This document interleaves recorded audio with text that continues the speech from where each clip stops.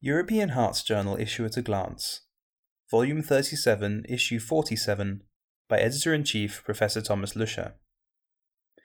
Aortic stenosis, expanding treatment options. Aortic stenosis has markedly increased in prevalence and incidence as the life expectancy of citizens in Western societies has increased substantially. Indeed, we learned that there are patients with high gradient, low flow, low gradient, and even paradoxical low flow, low gradient aortic stenosis. While surgical valve replacement was the treatment of choice for decades, transarterial valve implantation, or TAVI, has become an increasingly safe, effective, and attractive treatment option in patients at high risk for surgery. A downside, particularly in the first-generation TAVI valves, is the relatively high prevalence of paravalvular leaks with impact on clinical outcome. However, as outlined by Fabian Nietlisbach and colleagues from the University Heart Center in Zurich, Switzerland, in the review Percutaneous Paravalvular Leak Closure Chasing the Chameleon, a catheter-based approach can also solve the problem. The authors note that paravalvular leaks occur after both surgical and transcatheter valve replacement or implantation, respectively. This can lead to hemolysis, heart failure, and may increase the risk of endocarditis. Recently, proper adjudication of such leaks has been well defined, setting the basis for proper management. Percutaneous closure has significantly less morbidity than reoperation and is therefore often the therapy of choice. Percutaneous paravalvular leak closure can make an important difference for patients and can improve patient prognosis. Whether and in what patient population TAVI is superior to surgical valve replacement remains an ongoing debate. In a fast-track paper entitled Transcatheter Aortic Valve Implantation versus Surgical Aortic Valve Replacement for Treatment of Severe Aortic Stenosis, a meta-analysis of randomized trials, Stefan Windecker and colleagues from the University Hospital Bern in Switzerland note that in light of current evidence available from randomized trials, they aimed to compare the collective safety and efficacy of transcatheter aortic valve implantation versus surgical aortic valve replacement across the spectrum of risk and in important subgroups. Trials comparing transcatheter aortic valve implantation versus surgical aortic valve replacement were identified through Medline, Embase, and Cochrane databases. The primary outcome was death from any cause at 2 years. The authors performed random effects meta-analyses to combine the available evidence and to evaluate the effect in different subgroups. This systematic review and meta-analysis is registered with Prospero. The authors then identified 4 eligible trials, including 3,806 participants, who were randomly assigned to undergo transcatheter aortic valve implantation, N equals 1,898, or surgical aortic valve replacement, N equals 1,908. For the primary outcome of death from any cause, transcatheter aortic valve implantation, as compared with surgical aortic valve replacement, was associated with a significant 13% reduction with homogeneity across all trials, irrespective of transcatheter aortic valve implantation device and baseline risk. In subgroup analyses, transcatheter aortic valve implantation showed a robust survival benefit over surgical aortic valve replacement for patients undergoing transfemoral access but not transthoracic access, and in female but not male patients. Secondary outcomes of kidney injury, new onset atrial fibrillation, and major bleeding favored transcatheter aortic valve implantation, while major vascular complications and incidence of permanent pacemaker implantation favored surgical aortic valve replacement. They conclude that compared with surgical aortic valve replacement, transcatheter aortic valve implantation is associated with a significant survival benefit throughout 2 years of follow-up. Importantly, this superiority is observed irrespective of the transcatheter aortic valve implantation device, across the spectrum of intermediate and high-risk patients, and is particularly pronounced among patients undergoing transfemoral transcatheter aortic valve implantation and in females. This work is put into further perspective in an editorial by Stephen J. D. Brecker from St George's Hospital in London, UK. For decision-making of any cardiac conditions, the natural history of untreated individuals should be known. Unfortunately, current estimates of the natural history and prevalence of aortic stenosis are based on historical studies with potential sources of bias. Indeed, today, such patients are at least in part much older, more fragile, and may have more comorbidities such as diabetes, hypertension, renal failure, but also inflammatory diseases such as psoriasis or even transthyretin amyloidosis.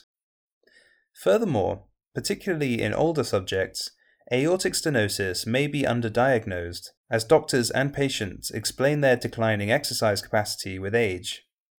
In a large-scale community echocardiographic screening reveals a major burden of undiagnosed valvular heart disease in older people, the OxValve population cohort study, Bernard Prendergast and colleagues from the John Radcliffe Hospital in Oxford, UK, report the results of a cross-sectional analysis of the clinical and epidemiological characteristics of valvular heart disease identified at recruitment of a large cohort of 2,500 older people aged over or equal to 65 years from a primary care population and screened for undiagnosed valvular heart disease using transthoracic echocardiography. Newly identified and predominantly mild valvular heart disease was detected in 51% of participants. The most common abnormalities were aortic sclerosis in 34%, mitral regurgitation in 22%, and aortic regurgitation in 15%, while aortic stenosis was present in only 1.3%. The likelihood of undiagnosed valvular heart disease was twofold higher in the two most deprived socioeconomic quintiles than in the most affluent ones, and threefold higher in individuals with atrial fibrillation. Clinically significant, moderate or severe undiagnosed valvular heart disease was identified in 6.4%. In addition, 5% of the cohort had pre-existing valvular heart disease with a total prevalence of 11%. Projecting these findings using population data, the authors estimate that the prevalence of clinically significant valvular heart disease will double before 2050. Overall, they conclude that previously undetected valvular heart disease affects 1 in 2 of the elderly population and is more common in lower socioeconomic classes. These unique data demonstrate the contemporary clinical and epidemiological characteristics of valvular heart disease in a large population-based cohort of older people and confirm the scale of the emerging epidemic of valvular heart disease with widespread implications for clinicians and healthcare resources. This manuscript is further discussed in a thoughtful editorial by Scott D. Solomon from Brigham and Women's Hospital in Boston, USA. As mentioned above, aortic stenosis and transthyretin cardiac amyloidosis are both frequent in the elderly. The combination of these two diseases has never been investigated. In an EHJ brief communication, Aortic stenosis and transthyretin cardiac amyloidosis, the chicken or the egg, Thibaut Damy and colleagues from the Henri Mondor Teaching Hospital in Créteil, France, aimed to describe patients with concomitant aortic stenosis and transthyretin cardiac amyloidosis. 6 cardiologic French centres identified retrospectively cases of 16 mainly male patients with severe or moderate aortic stenosis associated with transthyretin cardiac amyloidosis with a mean age of 79 years, hospitalized during the last 6 years. 2/3 were in NYHA class 3 to 4, 1/3 had carpal tunnel syndrome, and more than half had atrial fibrillation. Interventricular septum thickness was 18 mm, left ventricular ejection fraction was 50%, and global longitudinal strain -7% respectively. median NT-proBNP averaged 4,382 picograms per milliliter, and 91% had elevated cardiac troponin levels. Overall, 88% had severe aortic stenosis, of whom the majority had low-gradient aortic stenosis.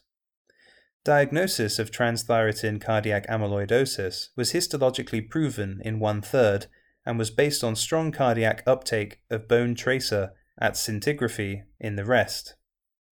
81% had wild-type transthyretin cardiac amyloidosis, one had mutated Val122I, and in 19% genetic testing was unavailable. Valve replacement was surgical in 63% and with TAVI in 13%.